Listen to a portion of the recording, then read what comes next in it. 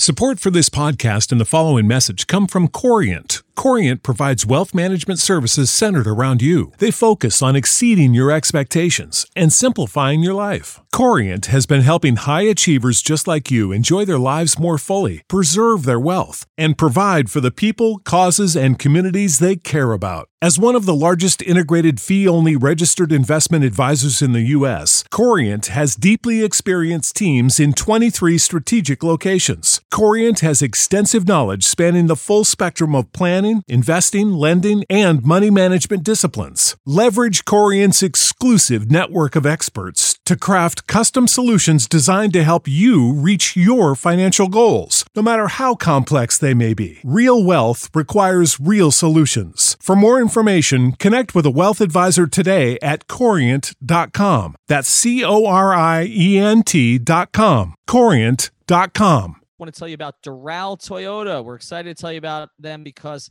they are South Florida, pure South Florida, just like us. Doral Toyota is located at 9775 Northwest 12th Street, just a few blocks from International and Dolphin Mall, and is the place to go if you're looking for a new, used, or certified pre-owned vehicle. Experience the Doral difference, which means 4 years of complimentary maintenance and roadside assistance on all new vehicles. Also, in-house financing is available for credit-related issues. If you mention 5 Reasons when you call 305-680-1129, that's 305-680-1129, or come into the dealership, you'll work with a dedicated manager, not a salesperson.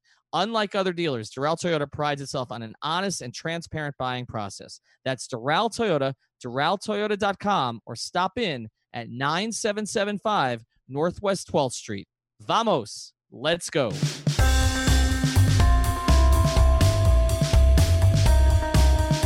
Welcome into the latest episode of the 5 Reasons Podcast. I'm Ethan Skolnick here, as always, with Chris Whittingham. Now that you have found us, make sure that you hit the subscribe or follow button. That way you will get all of our new episodes as long as you turn on notifications as soon as they post, as well as all of the old episodes in our library. Make sure you check out our episode from last week with Steve Shapiro of WSVN7.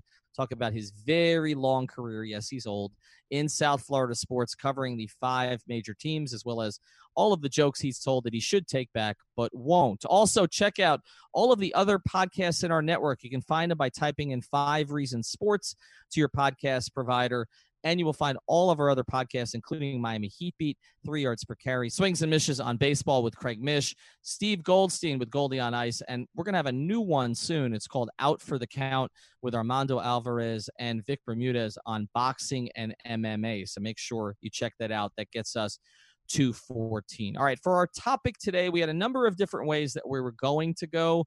And I've just sort of been tweeting like a maniac all weekend. And so I basically felt like I needed to actually talk out some of these things to see if I'm way off base here. I can tell you, Chris, that 3 Yards Per Carry, Simon Clancy, came at me a little bit, as only Simon can do with his particular vernacular.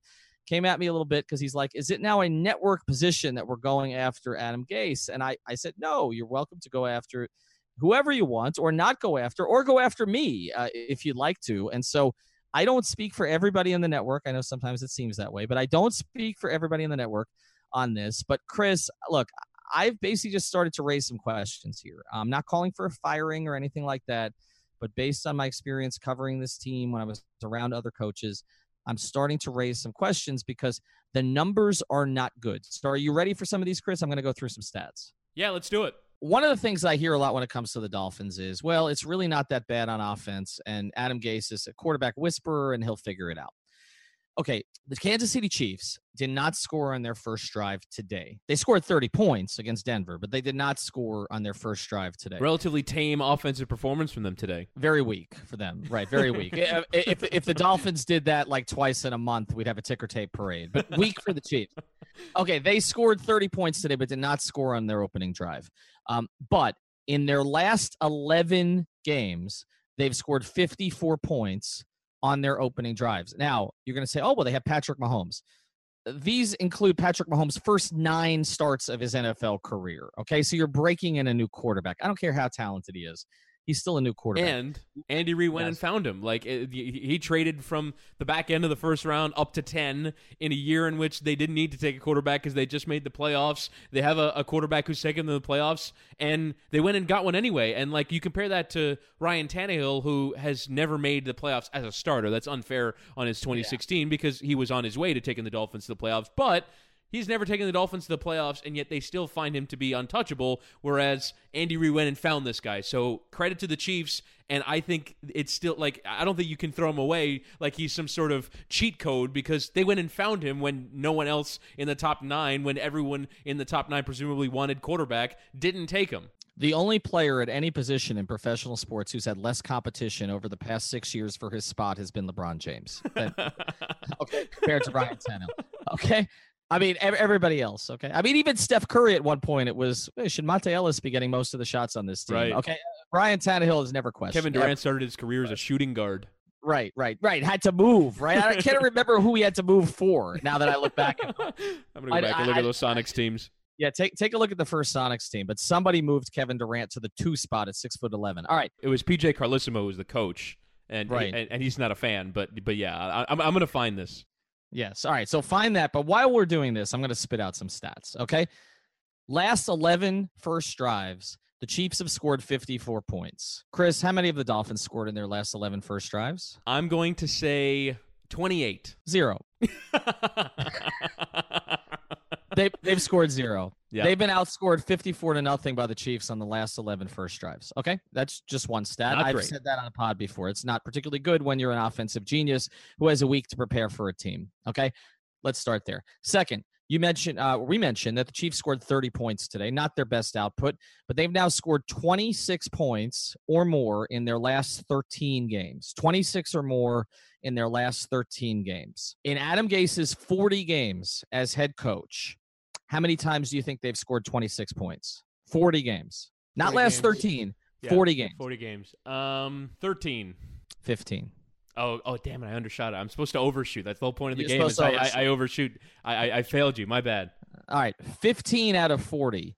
Andy Reid is 13 for his last 13. That's 15 out of 40 is a 267 average. That won't even get you in the top 7 in the Red Sox lineup. Okay, that's 50 as they're about to win a World Series tonight. 15 out of 40. Okay, that's another stat. I got one more for you. Adam Gase has now coached 40 games in the NFL. His record is 20-20 in those 40 games. You probably know the answer to this because I spit this one out on Twitter a couple days ago. What was Joe Philbin's record through 40 games? Was it 20-20? It was 20-20. And that came after Philbin's team dominated 3 opponents going into that 20-20. He was 17-20, but then they beat 3 teams by something like 78-27, and the last of those was 37-0 over the Chargers. So they were trending up at that point. Now, didn't end up working out so great. We know that Philbin went 3-5 the rest of that season and then was fired early into the season after. But I got another number for you. So 20-20, 20-20. You say, okay, all right, whatever. It fell apart for Philbin after. Nobody was really saying they should fire Philbin at the 40-game mark, right? It sort of happened maybe second half of that season into the offseason, and then they got rid of him after that. Joe Philbin's teams through 40 games were a plus 13 in point differential. What is Adam Gase's team through 40 games? Plus 30. Minus 174. Oh, my God. So when they lose, they get the hell beaten out of them. Minus 174. That includes being outscored on Thursday night alone in 3 games, 104-30. But minus 174. So basically, through 40 games, going to do a little math for you here, they're being outscored on average by over 4 points per game. So this idea that they're a 500 team, no, Joe Philbin's teams were 500 teams through 40 games. Adam Gase's teams, not 500 in reality. Okay, yes, you are what your record says you are, said Bill Parcells, failed president, one of many failed executives here in Miami. You are what your record says you are. But they should be much worse, much worse. They're fortunate to be 4-4 this year. All of their numbers reflect a team that should actually be 2-6 at this stage. And I think it's going to fall apart in the second half of the season now because you can't sustain that. Point differential is telling in the NFL. Eventually it gets you. Okay. And even the year that the Dolphins made the playoffs, they were a minus. the 10-6 year. Mhm. They were a big minus last year. They've been a bigger minus now. Okay, next thing that is said, okay, by Dolphin fans who are saying give it more time, making excuses, okay? Adam Gase inherited a team that was not good, but it was not awful. I mean, he did not inherit the 2007 team, that was 1-15, and Tony Sparano turned it around to 11-5, right before that kind of collapsed on him a little bit, but not quite to the extent I think that things are going to collapse on Gase now. But somebody made the point, oh, you should give him more time. I mean, look how long Kansas City had to turn this thing around. 2-14 the year before Andy Reid took over. Okay, 2-14. I'm going to give you some numbers of the Kansas City Chiefs since. Okay, let's go through these. 11-5, 9-7, 11-5, 12-4, 10-6, 6-1. Repeat. 11-5, 9-7, 11-5, 12-4, 10-6, 6-1. So we're saying that Adam Gase is not Andy Reid. I mean, it's not a question of not being Andy Reid. It's a question of like not being in the same stratosphere. Okay, one more for you. All right, and to me, this is the killer. Okay, this is all these other stats I give you. And look, I've had no dealings with Gase. I have nothing personal against him. And I'm not saying he should be fired right now. Okay. I'm not saying that. What I'm saying is I don't understand, and we're going to get to this more as the pod goes on. I don't know why there has been this sort of benefit of the doubt that he's gotten that coaches I covered in that building did not. Okay. Dave Wannstedt, and you can say Dave inherited a better team from Jimmy. I get that, okay? Dave Wannstedt finished his career with the Dolphins at 42-31, okay? 42-31, and that included 1-8 in the last year after his running back fled for a tent in Australia, okay? He was 41, and I'm going to do the quick math here, 41-23 before that happened. And people wanted him fired. 41-23, and people wanted him fired. And I'm not saying Dave was a football savant, okay, at least on the offensive end. It's okay to punt, okay, all the rest of that stuff. Okay, I get it. Okay, I understand why people were frustrated with Dave. But 41-23, and people wanted him fired. Mm-hmm. He's 20-20 with a minus 174. Everybody's like, he needs more time. Okay, one more for you. All right. Everybody's going to say, well, he's got a bunch of injuries right now. He does. Okay. Albert Wilson will be the 9th player this year to go on IR. The Chiefs have 11. The Patriots have 10 entering this week's game. Okay. Now you could say, well, the Dolphins players are more important, right? Like they lost 2 starting offensive linemen. The Patriots didn't lose really core guys this year. The Chiefs have not lost core guys. Like, if you think about it, the Dolphins have lost 2 starting receivers at varying points in the year, 2 starting offensive linemen, and their starting quarterback. And right, started quarterback the last 3 weeks, although I would argue that Brock has played at a level that was pretty commensurate with where Tannehill was playing. I'd say better. Better. Okay, I'm willing to say that Brock Osweiler through 3 starts has been better than Tannehill has been this season. Well, certainly better than Tannehill was the last 2 starts, right? So I think if you looked at Ryan early in the season, I think even like you compare it to like they won the Jets game, but I don't think Tannehill was good in the Jets game. Maybe he had a good quarterback rating. Maybe he had a good quarterback rating in the game against Oakland where they got those long touchdowns, but I don't think he was particularly good in that game. I think Osweiler has been better commanding this offense. Now, I think that's an indictment of Tannehill. I don't think that means you should give the starting reins to Osweiler. Like you don't give Osweiler a starting job. You say, thank you very much for being a great backup. If you want to go start for somebody else, go ahead. If not, we'll keep you as a backup. But I'm not particularly... I'm convinced now that it's done with Tannehill. It's over. Like even if he comes back from this injury and even plays okay, you can't go into next year with him again. Like it's been Groundhog Day for 7 years. It's enough already. Not for $18.5 million, certainly, and that is something, by the way. That is a network position because 3 Yards Spicari agrees with us on that one. All right, because as Simon, who was Tannehill's biggest backer, basically checked out on him 4 weeks. He announced after the Bengals game that he was done.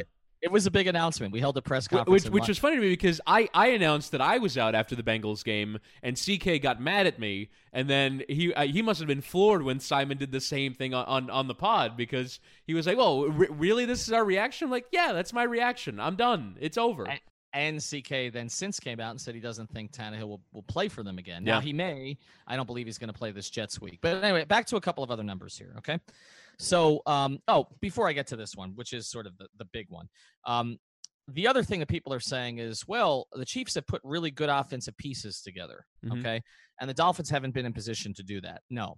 The Chiefs' offense right now consists of a running back they took in the 3rd round, in Kareem Hunt, a wide receiver, Tyreek Hill, that they took in the 5th round. Now, I understand there were other circumstances there because he had off the field issues. But again, the point is you can find guys later. Okay. A tight end who's an elite tight end, one of the 2 best tight ends in the league, and Travis Kelce, who they took in the 3rd round. And the operative word in all this is they took. They signed, they traded for, they took. They took. The only guy they've traded for that's been key to that offense has been Sammy Watkins, who basically replaced Wilson, and they had to give up a corner to do it. But you're looking at a 3rd round, a 3rd round, and a 5th round. There are 3 core pieces on the offense. They also put together the offensive line mostly through the draft. And like you said, they traded up to get Mahomes. So this idea that the Dolphins have not been in position to do those kind of things, no, I'm sorry. They have, okay? And they have taken guys ahead of some of the guys that the Chiefs took at the same positions. So this idea, again, that... Please don't tell me that Carew was the same year as Tyreek Hill. I will have to check, but I'm not sure. Well, the guy they got out of that draft was Grant, actually, because if you look at that way that the Carew trade worked out, they ended up getting Grant back with one of the picks. But then they essentially... And I love Jakeem Grant. Okay, to me, he's been of the season. I'm actually gonna do a piece for the Maven about the bright spots because I'm getting too negative. But if you look at what they got, I mean, they basically gave up 3 picks for Jakeem Grant, who again, big Jakeem Grant fan, but not ideal. Okay? I can confirm that Leonte Carew was taken in the same draft as Tyreek Hill. Yeah. Good Lord. Yeah, sure. Good okay. Lord. All right. So throw that one out the window. But here's the big number to me. Okay. Since Adam Gase was hired. Offensive rank, this is the playoff year, 2016, 17th in points, 24th in yards. Next year, 28th in points, 25th in yards. This year, 23rd in points, 26th in yards. Okay. The defenses, 2000. And by the way, the head coach is responsible for that too. Even if he's a quarterback whisperer, he's responsible for it, particularly when you promote the guy to defensive coordinator, okay, and he's in his 2nd year. And for whatever reason, I was thinking about this the other day. Why haven't the Dolphins been able to escape a pattern of bringing in Bengals defensive minds? Coyle? It's Coyle to Joseph to Burke. Like, it's all the same defense. Can we try a new defense? Like, why is it the same tree of the same scheme? Like, it's the same guys over and over again. Can we try something new? Here's the other part of that that's ridiculous, and I'm thinking of more numbers as we're doing this. We're never going to get to the topic of our pod. Here's the other part of that. Marvin Lewis has been there for 35 years, okay, and never won a playoff game. Yeah. And Bengals brass, I know it's not the brightest because you got Mike Brown at the top, but Bengals brass has never considered any of these coordinators or position coaches qualified enough to replace a guy who cannot win a playoff game in 6 decades. Just think about that. Yeah. Like if Coyle or Joseph, who, as we know, Denver situation, I guess a little better 2nd year, but Denver situation hasn't played out ideally. And then Coyle and Burke were not. It's not like they were considered to be head coaching candidates while they were there. So you're right about that. But let me go through the defense here. So this is 2016. 18th in points, 29th in yards. 2017, 29th in points, 16th in yards. And then this year, 27th in points and 27th in yards. Okay. So I've got 12 different categories there. Offense, defense, points, yards over 3 different years. The best the Dolphins have placed in any of those categories is 16th once, 17th once, 18th once. Everything else in the high 20s. Everything else. Okay. That's pathetic. Like be good at something. Like right. It's not something. Look, yeah. And that was another point that people made about Andy Reid. They're like, okay, well, he just found this explosive offense like this year. Okay. As he jettisoned Alex Smith, by the way, they're 5-2 in Washington, but jettisoned Alex Smith and he basically, traded on the defense. Okay. To get to that. Okay. Well, something was good. Okay, something was good enough to get those records that I mentioned before. Right. Dave I was going to say, you talk about the Wannstedt comparison. They had an all-league defense, like one of the 5 best defenses in the league. Right. So with Dave, let's do that. Right. Dave took over. Well, he really took over in '99 because Jimmy sort of stopped coaching. But he took over in 2000 officially, and you look at the defenses that he had there. And they were here's the defensive ranks: 3rd and 6th in points and yards, 11th and 5th in points and yards, 4th and 3rd in points and yards, 3rd and 10th in points and yards, and even in the disastrous 2004 season, 20th and 8th in points and yards. Like, that's a consistently excellent defense that Dave put out there. And this is the worst part, okay? His offenses were better than Gase's. His offenses. Everybody complained about those offenses. 2000. At least they gave the ball to Ricky Williams 30 times and scored and got yards that way. Right. Okay. 2000. 16th and 26th in points and yards. 8th and 21st. 12th and 15th. 17th and 24th. Not great, but if you sort of average those numbers together, right about average. Right between about 15th and 17th in the league. Okay. And he was getting killed for that. Now you have this offensive guru, this quarterback whisperer, who they, again, have not scored a point on an offensive drive in 11 straight games, while the Chiefs have scored 54. And this, again, offensive guru, quarterback whisperer, 23rd and 26th, 28th and 25th, 17th and 24th. Okay? One more for you, and then we're finally going to move on. I know this is more than we anticipated doing, but I had a lot of stats to get to, okay? I anticipated doing this much. Because you've seen. I know you've been voraciously researching these things. I've been hitting this stuff hard. Okay, in between like taking my daughter to soccer and figure skating. I should just be sitting there on the side like punching into a calculator. The Dolphins have played football now for 53 years. Okay, 53 years. Where do you think this year's team ranks in point differential? 35th. Go a little deeper. 45th. Okay. You're getting closer. The 2018 and 2017 teams are the 5th and 7th worst Dolphin teams in their history in point differential. In their history. Mm-hmm. The only teams that are worse, okay? First 4 expansion years, okay? Before Shula came. So you got to go to pre-Shula to find teams that were worse in point differential. The 2007 team, which goes without saying, they were 1-15. Greg Camarillo saved them from 0-16. Okay, and that aforementioned 2014. That's it. Wow, that's it. Yeah. So was it 49th then, or 48th? Yeah, basically. Yeah. So I mean, okay. That's it. So after all this. Yes. So what is are we taking a network position on Adam Gase? No. You sort of speak for the network very often. So what is your position on Adam Gase? My position on Adam Gase is that the benefit of the doubt is gone, completely gone, and I believe what Channing Crowder said here, that I don't know why he's going to get to pick the next quarterback. To me, I think we've seen enough. I think that look. They need a top-down rebuild. They need to do the whole thing over again. And I hate saying that. And I know, look, my friend Dave Hyde has all the way from Tannenbaum. You're saying? I think I would keep Greer, okay? Because to me the only thing that's worked, and again, not all of it, okay? There's been some high picks that have busted, but there's enough there, whether it's Minka or whether it's Xavier Howard. That and I think Gesicki has a chance, and there's enough there that I think Vincent Taylor has sort of played above his draft position. Like, it's not hopeless like it's been in some previous years. So I would look at keeping him. He's been here for a lot of things, and I don't think he's ever been blamed for a lot of the stuff that's happened by the people who've been inside the building. So I would look at that. But to me, the rest of it. Like, look, Dave Hyde's pushed back on this because I understand with Dave. Like, every time you do a new regime, it's new players, right? Mm-hmm. And it's a new style, mm-hmm. and you've got to fit people into that style, and then some players get lost in the shuffle. And it's what Adam Gase did this offseason, which is clear the house. I want to bring in my guys. Right, and he did, and look, mm-hmm. it hasn't. And I know they've had injuries, but it hasn't worked.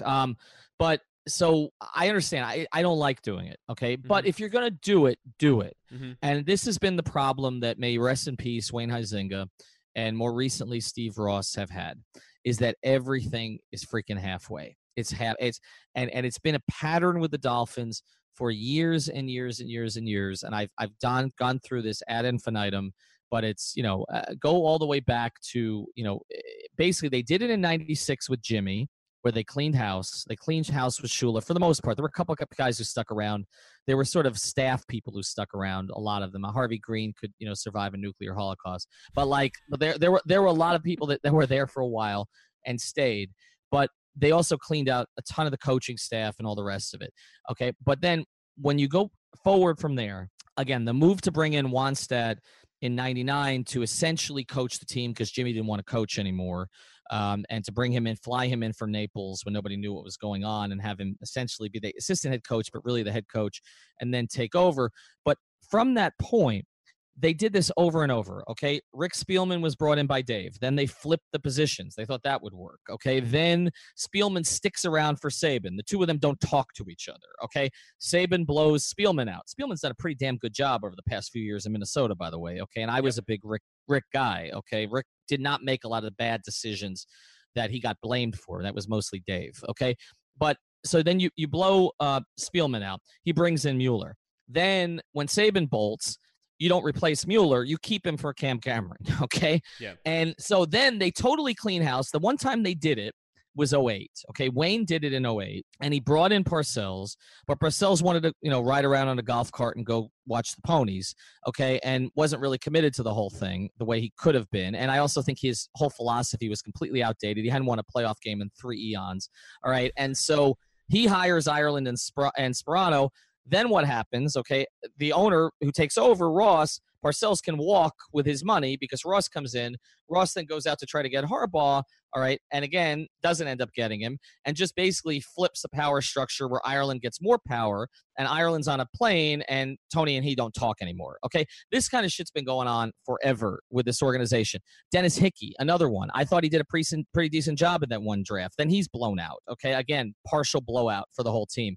And you do it again here with Gase and Tannenbaum. So my whole thing on this is they just so rarely, with the exception of, again, I'm going to go back to 96 and 2008, so rarely have they just said, we're going to hire one person and he's going to hire everybody else. He's going to hire everybody else, okay? Mm-hmm. And that's where we're going to go forward. And so you can't, there are, rumors about what Tannenbaum's status might be next year. And I know we talked about that with some of the guys, in our network too. But, to me, just Tannenbaum leaving and then, okay, what? Are you promoting Gase? You're bringing in someone from the outside to inherit Gase? I just think, I know this is a long answer to a short question that you asked. I think that Adam Gase needs to be seriously evaluated this offseason because, to me, 174, point differential. Negative through 174, yeah. Correct. That means you're a bad football team. Now, you may have gotten fortunate with some games that you won, and I know some people say, well, he's really good at coaching in close games. Maybe. But these blowouts are getting embarrassing. I mean, it's luck. It's luck, right? I think it's luck. So the reality of your football team is going out on a Thursday night or a Monday night or Sunday night or some other platform and having an opportunity like they had in New England this year. Okay, again, they have on a Thursday night against a so-so. I don't think that's a great Houston team. It's playing well, but I don't think it's a great Houston team. And getting your ass handed to you, defensively in that game. And the other thing is Gase promoted Burke, okay, and Gase was okay with the decision, I suppose. I mean, from everything we've heard, to go forward with Tannehill, not give him any competition. And a point that you've made over and over, and this applies to the Mahomes situation, is that, you look at the quarterback situation this year, they were one spot from taking Josh Rosen. Now, I know he hasn't been great shakes this year. He played well today. Did win the game for them against San Francisco in the toilet bowl of the day, but still won a game. Won a game. And look, if you had him right now, I think you could buy Adam Gase some more time and say, because Rosen would be playing right now instead of Osweiler. Instead of Osweiler, which is right, like you said, which is just, and Brock's been fine, but it's not a long-term play here. So, he's been here for this period of time. I liked a lot of the moves they made. I was not in favor of them keeping Landry at that money. I understood the Ajayi move. So some of the moves that he's made, Jordan Phillips was a malcontent. They got rid of him. That's fine. Pouncey can never stay healthy. That's fine. So the guys that Gase got rid of, him asserting his authority, I didn't have a problem with those on the surface. But again, those moves were made. They brought in other guys, and they don't look like a good football team right now. And I just think at some point, I'm never the fire the coach guy. I'm really not. Okay, So why are you now? So why do you look at the why do you look at a team that's 4-4 with what for me is 4-4 talent and say they should be better or the coaching is the problem? Well, because and I understand that they are 4-4, and that's totally true. And I think part of this is, I mean, it's indisputable. Part of this is that they started 3-0, and it's just disappointment that they've collapsed again. So I do think as well, right? So you use point differential as an argument to say, well, they're actually winning these games, but they shouldn't have, based off of the statistic that says that maybe they were lucky to win those games. But let's run through those games, right? So they open with the Titans, and yes, there was lightning involved, but I thought they were better than the Titans on the day. They were better than them. Against the Jets, they led by 20-0 at the half and didn't allow Sam Darnold to do anything for a half, and I thought that they were deserved winners on the day. I would say maybe the Raiders game, if you're looking at a game that maybe they won that they shouldn't have, I would say that that's definitely one of them.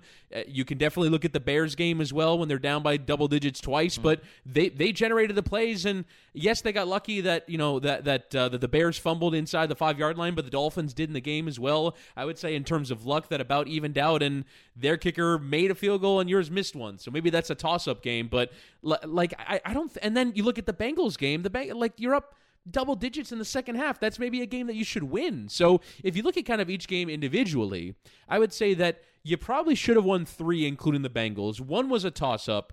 1 was a game that maybe you were outperformed. And for me, the Raiders, I thought the Raiders were better on the day.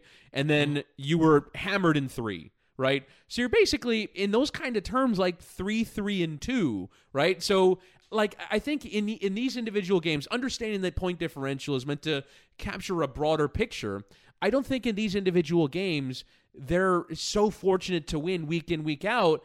I think that when they lose, they get hammered, and that's something that has to be rectified, but it still counts as one loss. That's my point. My point is that if I felt like they were really fluking their way to a 4-4 record, and that in the individual games themselves that they weren't delivering good performances or weren't better on the day against some teams like the Titans, who are okay, like the Bengals, who are good, like I think they've been good on days. And I think that Adam Gase deserves some credit for that, and I don't think he deserves to be hammered in the way that you're hammering him. Well, I think there's a middle ground here. I think one of the reasons, to get back to kind of why I've taken this position, is because I feel like there is. You know how to book flights and hotels. All you're missing is a tool to plan the travel experiences you'll have once you arrive. That's why you need Viator. Book guided tours, activities, excursions, and more in one place to make your trip truly unforgettable. Viator has over 300,000 travel experiences to choose from. Everything from simple tours to extreme adventures, and all the niche, interesting stuff in between. So you can plan something that everyone you're traveling with will enjoy. Real traveler reviews give the inside scoop from people who've already been on the experiences you're considering. So you can plan with confidence. Free cancellation helps you plan for the unexpected. And 24/7 customer support means you can travel worry-free. Download the Viator app now and use code Viator10 for 10% off your first booking in the app. Find travel experiences for you. Do more with Viator. How do I put this? Again, I covered a lot of those coaches that got hammered for less. Okay. And so I that's what I don't really, and I didn't cover Philbin because I was on the Heat full time at that point. Okay. But I watched it. I covered Tony. Okay. Every day. I covered Wannstedt every day. I was around for the 2 years of Saban. Now, he didn't get hammered. Nobody really wanted him to leave. People only turned on him once he turned on them, basically. Once he left. I mean, it was more so the media that was, and I was among them, that was questioning things that he was doing, like drafting the whole SEC or only players he played against. And because he was a jerk. Well, right. So that didn't help his cause. Right. No, it didn't. Okay. But I'm looking at some of these other coaches and I'm saying, even Dan Campbell, it was kind of decided pretty early on, like, yeah, people were happy that, he man Campbell and the Oklahoma drill and all that, but everybody's like, well, he's not qualified to be a head coach. That became the general perception down here. And my thing on this is this: what has made Adam Gase qualified in this situation? Like, okay, he worked with Peyton Manning. Okay. Joe Philbin worked with Aaron Rodgers. Okay. So part of the point on that was, well, Gase was calling plays and Philbin wasn't. Philbin was just designing game plans and getting out of the way. And that was kind of used as sort of a shot to Joe. Okay. But the thing about Gase is the game planning is not working. Okay. I mean, I come back to this stat. They have not scored a point in their opening drive in 13 straight games. So like this idea, again, that Gase is some offensive genius, but Joe was a nitwit. Okay, which I think was the perception of Philbin. Mm-hmm. I think it's style. I just think it's style, and I don't like it when guys get a pass because of style. Like, and that takes me to my stance. So my stance is, I'm still backing Adam Gase, but I'm not sure why. Right, because you've laid out this really good case, right? And I think I am the person that you are railing against in terms of style, right? Yes. Because Dave Wannstedt earned criticism because he said that punting is okay, and because they had this quarterbacking situation, this passing offense that was even more prehistoric than that time, right? Like, it's not like, like the New England Patriots 2007 were the first offense that really went into the shotgun full time, right? So even by 2001 standards, his offense was so behind its time and was better than this one, and better than this one. Better than this one. With Ricky Williams in his prime, running the ball 400 times. With Jay Fiedler, who I defended, ad nauseum. To his dying day. I did. Okay. We should get him on the podcast just so you can explain the degree to which. No, he absolutely would come on. He absolutely. Okay. All right. But so I think that the feeling with Wannstedt was he's this prehistoric caveman who is holding back. Like, to me, it's kind of reminiscent. Like, Jay Fiedler is almost the Blake Bortles of 2001 because he is holding back this ridiculously good defense. Both he and Dave Wannstedt are holding back this team from being a Super Bowl contender. They had a Super Bowl quality defense in that time and could never get it done. Then you move to Cam Cameron, who was a laughingstock for obvious reasons, beginning with fail forward fast. Although I remember at the time thinking, that kind of makes sense. But let's be honest, I wrote a column defending. And then I just want to think of this. Yes. I actually reached the professor who came up with that phrase. And I know I did. And I wrote a column saying it was ingenious. That didn't turn out. I remember I was so in on that team. You talk about pedigree. Like, I thought Cam Cameron was like the reason why Phillip Rivers, LaDainian Tomlinson was good at football. Like, one of the dumber things I've ever thought. But and then Tony Sperano with the fist pumping and being Parcells' puppet and then nearly getting run out. Again, I think there are perception things. Same with Philbin for being boring and for picking up paper, because of Hard Knocks and then all this stuff where because he wasn't the play caller. So like there were perception things, right? There were narrative reasons why. And I don't think now you've certainly constructed a narrative based off those numbers that Adam Gase is actually bad, right? But he's not done anything from a narrative storyline point of view. He's not forget timeouts like Sperano used to. Right. He's not embarrassing himself. Like I think that's the ultimate. Now, the results, like when they lose on Thursday Night Football 42-23, that's embarrassing, but he himself is not stepping up to the podium after the game and saying anything that's like, like people are like the worst that people are criticizing for beyond the results is like, well, why is he throwing on 4th and 1 and running on 3rd and 10, right? Like actual play calling decision things, not this guy is an embarrassment to us because. And I think the national media has a role in kind of shaping this, right? Yes. The narrative around Adam Gase when he came in was you are getting an offensive genius. You are getting young genius. A play caller, the next great coach, offensive Bill Belichick.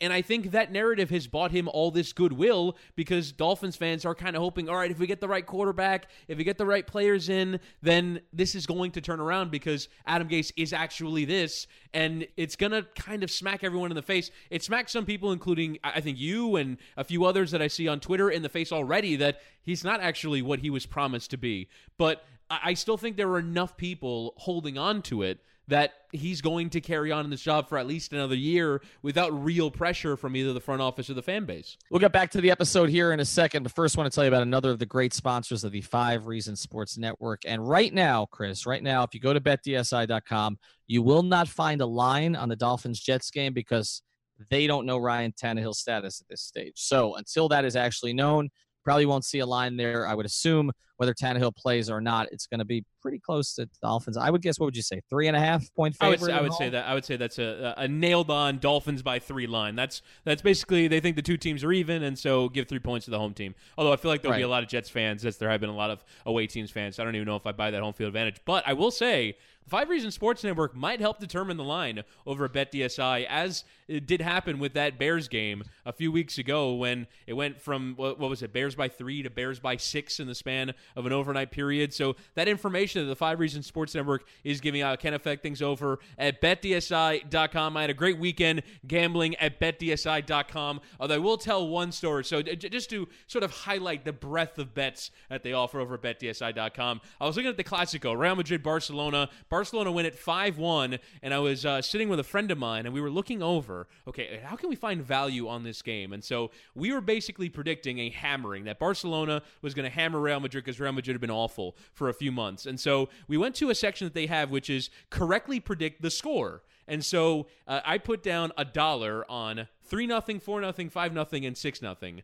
And it finished 5-1. If not for that Real Madrid goal, I would have gotten 88-1 on correctly predicting that scoreline. It would have absolutely erased all my losses from the weekend. But that's just the breadth of bets that they offer over at BetDSI. It is an amazing gambling experience. Go to BetDSI.com and use the promo code REASON101 at checkout to get up to $2,500 matched. Look, it is a national media narrative, and there are certain guys that become national media darlings, and I think that's what happened with him.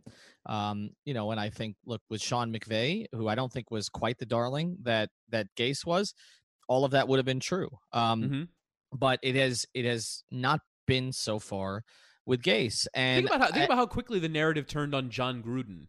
Like he was the it hire, and then after trading Khalil Mack, he hasn't even coached a game yet, and already everyone's out on John Gruden, and everyone thought that the Raiders were going to be terrible. Now they ended up being right, but I think it's one of those things where, like, I think narrative legitimately shapes so much of this, and Adam Gase just hasn't had the narrative turn on him yet. No, he hasn't. And I tweeted about this today, just switching to NBA for a second so we get more downloads on this episode. But I tweeted about Spoelstra today because we just had another firing in the NBA of a coach who coached LeBron James, right? Ty Lue coached LeBron James, and Rohan from SI, who is on our Miami Heat Beat pod a lot, tweeted this, that Eric Spoelstra is the only coach LeBron James has ever had who has had a winning record without him. And you talk about narrative. The national media narrative on Eric Spoelstra was incredibly negative. It was very positive locally because we knew him. We'd been around him for 10, 12 years. We'd seen him work, okay? I was in on Eric Spoelstra from the very beginning because, again, I knew Eric when we were both 20. He was 26 and I was 24, and we started covering the team. I started covering the team, and he was a video coordinator, okay? And I knew how smart he was, okay, and how diligent he was, how serious he was, and that he would be a really good coach. But the national media was out on him. Well, it was sort of nothing, wasn't it? Because he gets hired after the Heat go 15-67, and he gets put into a job. Frankly, when no one's paying attention, all of a sudden, when everyone starts paying attention, they see this. Who's this? It's Spoelstra. Right. What is who? And people believe that LeBron James is deserving of a coach with a bigger name and a bigger reputation. Yeah, than Pat he was Riley. Handed. Right. Exactly. Right. Right. Okay. But the reality is, those of us who knew Riley and knew Spoelstra thought that Eric would be the better coach for him because of sort of the methods that Pat had as a coach wouldn't necessarily work with this kind of team. Okay, now I know Pat had coached great players before, but times had changed in the NBA. Okay, it wasn't the same as the 80s Lakers. It's a different group of players, and we also knew that Dwayne Wade didn't want to play for Pat Riley again. He wanted to play for Eric at the time, and I know it got rocky. And yet LeBron asked, do you have the itch? Do you ever get the itch? Right. Well, he did. That's true. That's absolutely true. But the point on Spoelstra was, okay, that the narrative on him, and remains so even after he took the team to the finals the first year that LeBron was here, remained he's not up to the job. Okay, he's not up to the job. I think that's the dumb man's narrative. I think everyone who's smart in the NBA, like Zach Lowe and Adrian Wojnarowski on a podcast recently said, or I think it was Lowe who said that a team asked Zach Lowe, "Do you think if I offered the Heat my first round pick, they'd give me Eric Spoelstra?" Like that. Like that's the degree to which he's respected around the league. Do you think that was the narrative in 2010? It was not. No question. And No. Zach is the best NBA writer in the country, the smartest NBA writer in the country. But I've never talked to Zach about it specifically. But I don't know if he had that idea at that time with Woj and Spoelstra have the same agent. But anyway, that's a whole other story. But the reality is that that was the narrative on Spo had to be turned. It was negative or sort of nothing to start, and it had to be turned into like people like Stan Van Gundy, who we've had on the pod say this again, who thought that he was going to be a Hall of Fame coach, okay, or Greg Popovich defending him. Do you remember that first, like Phil Jackson was taking shots at Spo 2010, okay, I remember being in Orlando 2010, 2011 season, and Phil was taking these pot shots, okay, at Spo from Los Angeles, and Spo, obviously he and Stan are close, but Stan went on this 15-minute rant about Phil Jackson. I was there in Orlando, okay, defending him. Popovich defending Spo. Other coaches defending Spo, even though he was not the type to sort of be close with a lot of coaches around the NBA. So my point on this is that the narrative had to flip on him. And by the way, the narrative almost swallowed him after losing the 2011 finals because a lot of people thought that Spo should have been fired after that. And Spo thought he should have been fired. Right. Only the Heat keep him in that spot. Only the Heat. Spoelstra told me after the 2010-2011 season that he thought he would be fired 3 times. And in any other organization, he would have been. Okay. First, when they got LeBron, so that they could hire a bigger name coach or someone like Riley could move in and become the coach. Second, after 9-8 in Dallas, when they had the players only meeting and shut the door on him. Okay. And basically, and we're going to get more out of that, by the way, in our Heat Story series. I'm going to crack the nut of what exactly happened in that damn meeting because nobody will tell us exactly. But I just remember running to the press room and waiting 45 minutes for those fuckers to get out of the room. Okay. So that I could write my damn story. Okay. Because they were bitching about Spoelstra inside the room. No, I mean that in the best way. That was my favorite team I ever covered. But anyway, okay. And then the third time was after they lost the 2011 finals, okay, that he said that he would have been fired all 3 of those times in any other place. And meanwhile, now he's the second longest tenured coach in the NBA. And when Pop retires, he'll be the longest tenured coach. But long-winded way of saying this, and everything's been long-winded here, but long-winded way of saying this, that with Adam Gase, it started positive and it takes a while to turn. And my whole thing this week has been, why hasn't there been any turn? Because there has been for other guys. And this idea of he's got a lot of guys hurt. Yes, okay. He has some key guys hurt. No question about that. No question, okay? Other teams have guys hurt. Okay, Patriots made it to the Super Bowl a couple years ago with like 23 guys on IR. It happens, okay? Philadelphia had a bunch of injuries last year. Like, it happens, okay? So that's the first thing. Second thing is, well, okay, I mean, he's not really responsible for the defense. I've heard that one. What? He's the head coach, okay? Yeah. He promoted the defensive coordinator 2 years ago, okay? And I know the defense has had some injuries, but they also got, and I know he hasn't looked great, but they got McCain back, and they got Wake back, right? And so they got healthier on defense, actually. I mean, they were closer to what they were earlier in the season. And the defense, I'm going to give you one more stat here. This one is really atrocious, okay? I've been saving this one. Because you mentioned this on a previous pod, that like it kind of started at halftime of the Bears game. There have been 26 drives against the Dolphins since, okay? So it's 10 quarters and an overtime, okay, or most of an overtime against them. 26 drives, 17 scores, 13 touchdowns, 4 field goals, plus a missed field goal, which was a makeable kick. So 18 out of the 26 drives against the Dolphins since they're in scoring range. Since halftime, they're in scoring range. 18 out of 26. And look, I could excuse it to a degree if the offense was turning the ball over a lot.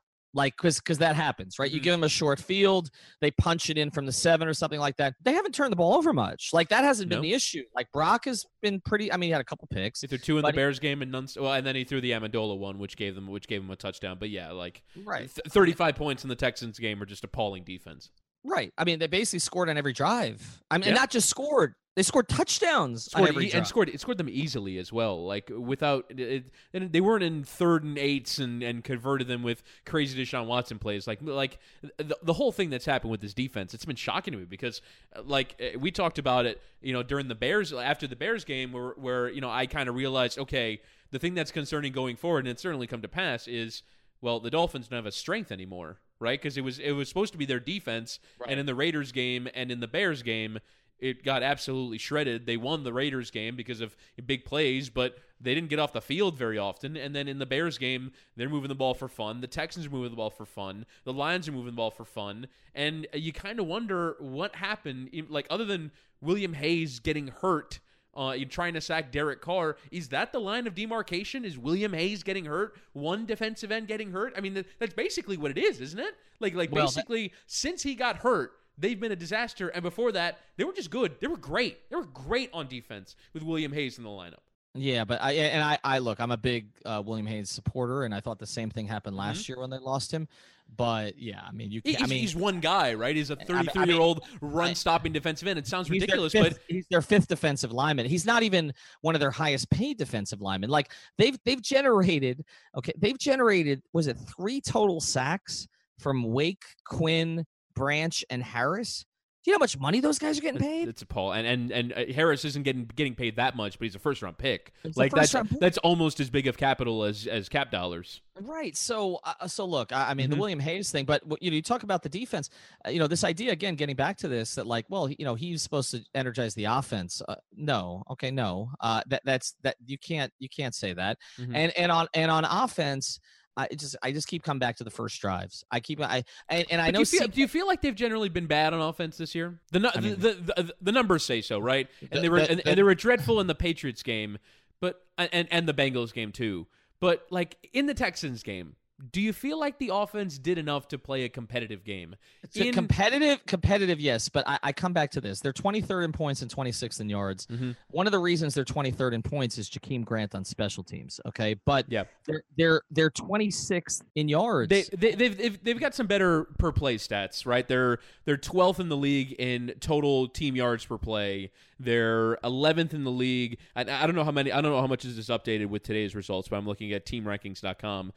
They're 11th in the league in yards per rush attempt, and they're 9th in the league in yards per pass attempt. So, like on a per play basis, they're like my eye test is always: are they moving the ball? Now, do they take a 3rd and 6 or a 2nd and 6 holding penalty that kills them a lot? Yeah, and that's coaching stuff that has to get worked out too. But I don't feel like generally that this offense has been bad, even if the big numbers show that they have been.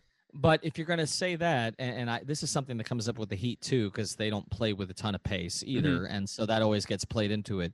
But if you're going to say that, then the defensive numbers are even worse, because if you're going to say there haven't been that many possessions, right? Yeah. Then how is the defense 27th in points and 27th in yards? What do I think happened to the defense? Here's my theory on the defense, okay, other than the fact that Matt Burke looks overmatched at this point, okay?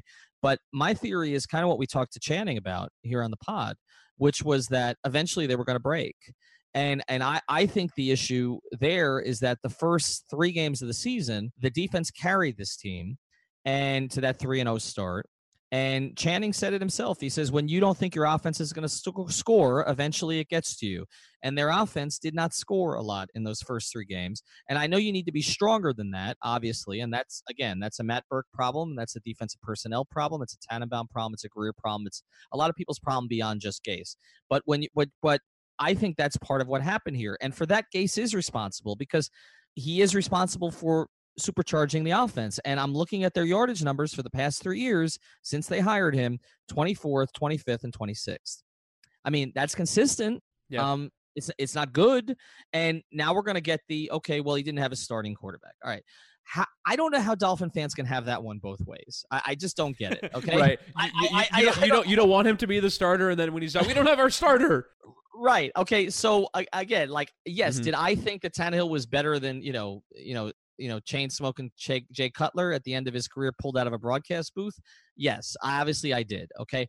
But Jay Cutler also had more productive seasons over the course of his career, including with Adam Gase, that the drop-off shouldn't have been that great, that this idea that, well, you didn't have your quarterback for all of 2017.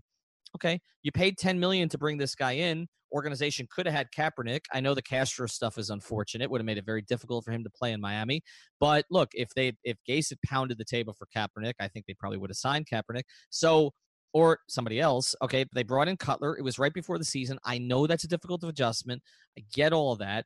But you can't make the excuse that, he wasn't playing with Brett Hundley instead of Aaron Rodgers. Okay, he was playing with Jay Cutler, who was a former first-round pick.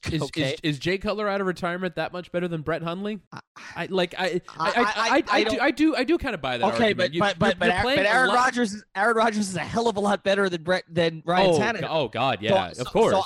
You've still played 19 games with Brock Osweiler and Jay Cutler. In a vacuum. And whose fault is that? Whose fault is that? I mean, it's Ryan Tannehill's knee and shoulder, but also in terms of picking your backup quarterback, it's Adam Gase's fault. Yes, I mean, it's what he's here to do, right? By the way, in terms of per play on defense, they're 29th in total opponent yards per play. They are 30th in opponent yards per pass attempt, and they are 23rd in opponent yards per rush attempt. So per play, total, however you want to look at it, they're bad at defense. And they weren't supposed to be, and they weren't the first 3 games of the season. So why did they break? Yeah. And I come back to the offense. So I would say turnovers, because they got a lot of turnovers, and then when they don't, it looks bad. All right, so let's try to close this, okay? Because I didn't know this is where we're going to go tonight, but we did. And you asked me the question, what do I think should be done with Adam Gase? I think that these last 8 games should be thoroughly scrutinized, okay? And I think the excuses need to stop, all right? Because other teams around the league, other coaches who have greater pedigrees than him are not getting the same kind of excuses, and coaches who frankly had greater pedigrees than him didn't get the same excuses made for them here either. So to me, you're in a position now where you can't get a high enough pick to fix everything you need to fix anyway. So I do think wins and losses, even though I don't believe this is going to be a playoff team based on what the rest of the AFC looks like, even though the AFC is not great, I think that them finishing this season strong and him actually stemming the tide of it getting more and more embarrassing every week, I think is necessary at this stage. If the Dolphins close with 8 straight touchdowns on opening drives, will you be back in on Adam Gase? Let's try one. Let's get one. What would be your over under on that? 2? I'm not even saying a touchdown, man. Yeah. Get a field goal. I want to make that clear. The touchdown streak goes back longer. I think the touchdown streak is 19 games now, I believe. The field goal or touchdown streak is we're already at 11, right? Mm-hmm. So just a couple, like something that shows he's got 10 days, okay? 10 days. He said it himself at the press conference afterwards. He said, this gives us a chance to evaluate everything, right? So short week against Houston, road game, difficult assignment, okay? He's 10 days. Whether or not Tannehill plays, I don't believe he will, but whether or not Tannehill plays, it's plenty of time to prepare for a home game against a below average team in the Jets. Okay? It's enough time. Okay? For a rookie quarterback who you're seeing for a second time now. It's enough time. All right? And so if you go out again and play something like you played the last week, I think the whispers should start to get louder. And I think that if this team doesn't show some life in the second half of the season and show that they're taking to what he's trying to put in and that they're moving in the right direction and they're getting some of these, these yardage totals up and some of the other things that are not happening so far, then I think Steve Ross needs to look at the whole thing again this offseason and say, do I have the right people? I know I called this a young Don Shula. He also called Chad Henne the next Dan Marino, okay? So at some point, you've got to reevaluate that and say, all right, is this the right guy? And if I believe it is, okay, do I have the right people in the front office to work with him? Because clearly this is not working. It's just not working. And then my fear on that is that he'll half-ass it again, like Huizenga did, like Ross typically has. And I'm saying if he's going to do that, I would rather he just clean house. I would rather he bring in a new president of football operations, and I would rather that president of football operations bring in a new coach. Okay, that's where I stand on it. Gase finishes 5-3 with this group the rest of the way, has a couple scores on opening drives. I back off. I'm not calling for the firing right now, but I think it needs to be looked at seriously because it was looked at with Joe Philbin. And just to be clear, Chris, Joe Philbin's first games were better than Adam Gase's. Oh, excuse me, 3, 2, 1.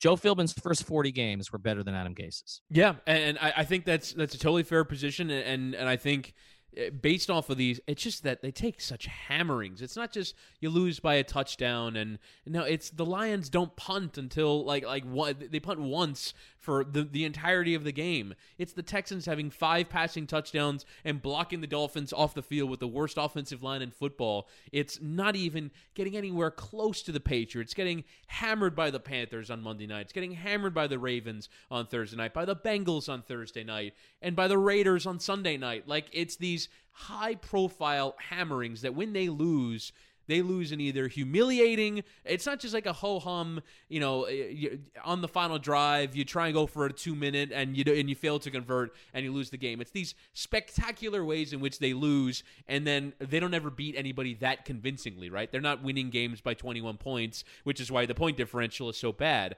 But I'm prepared to...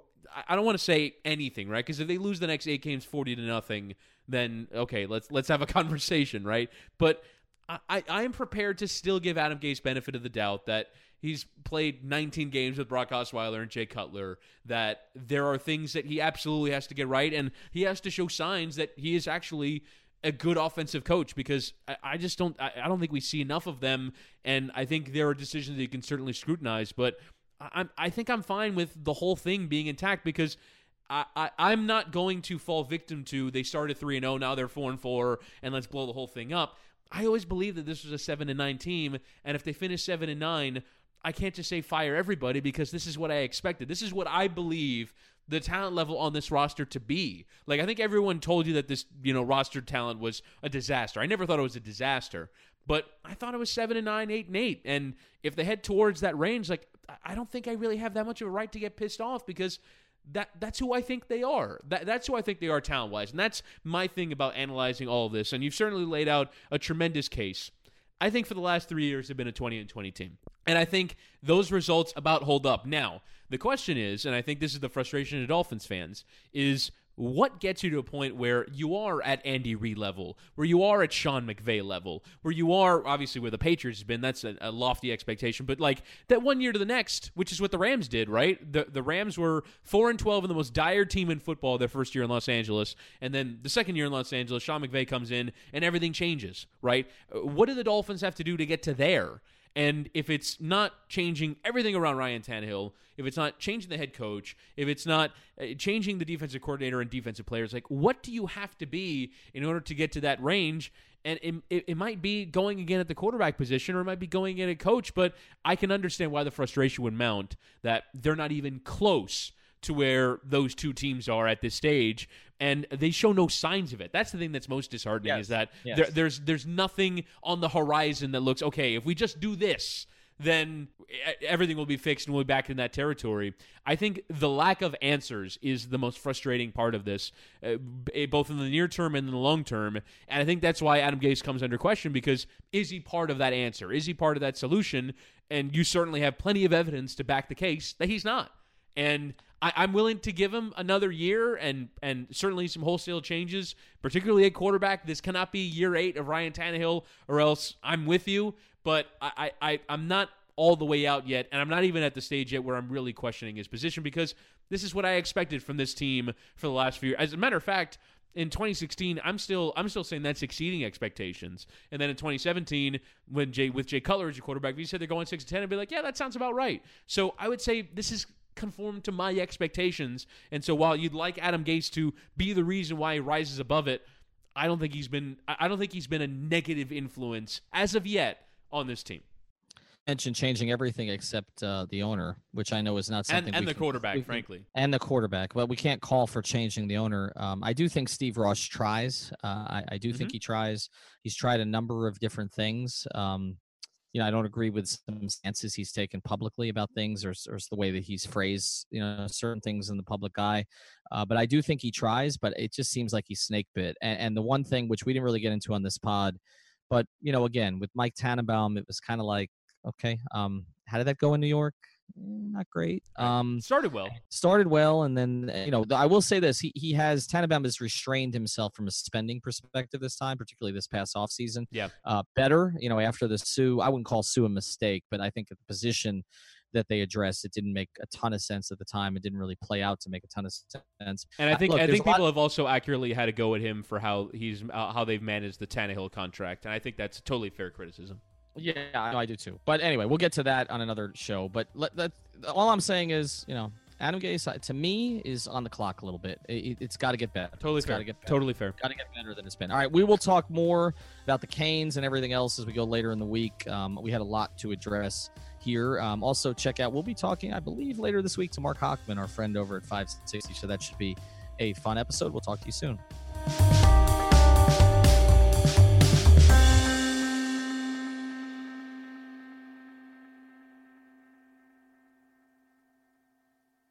Sick of being upsold at gyms? My guy, you're currently a base member? For $90 more, I can upgrade you to our Shred membership. For $130 more, you'll be a Swole member. And for just $300 more, you'll reach Sweat Platinum.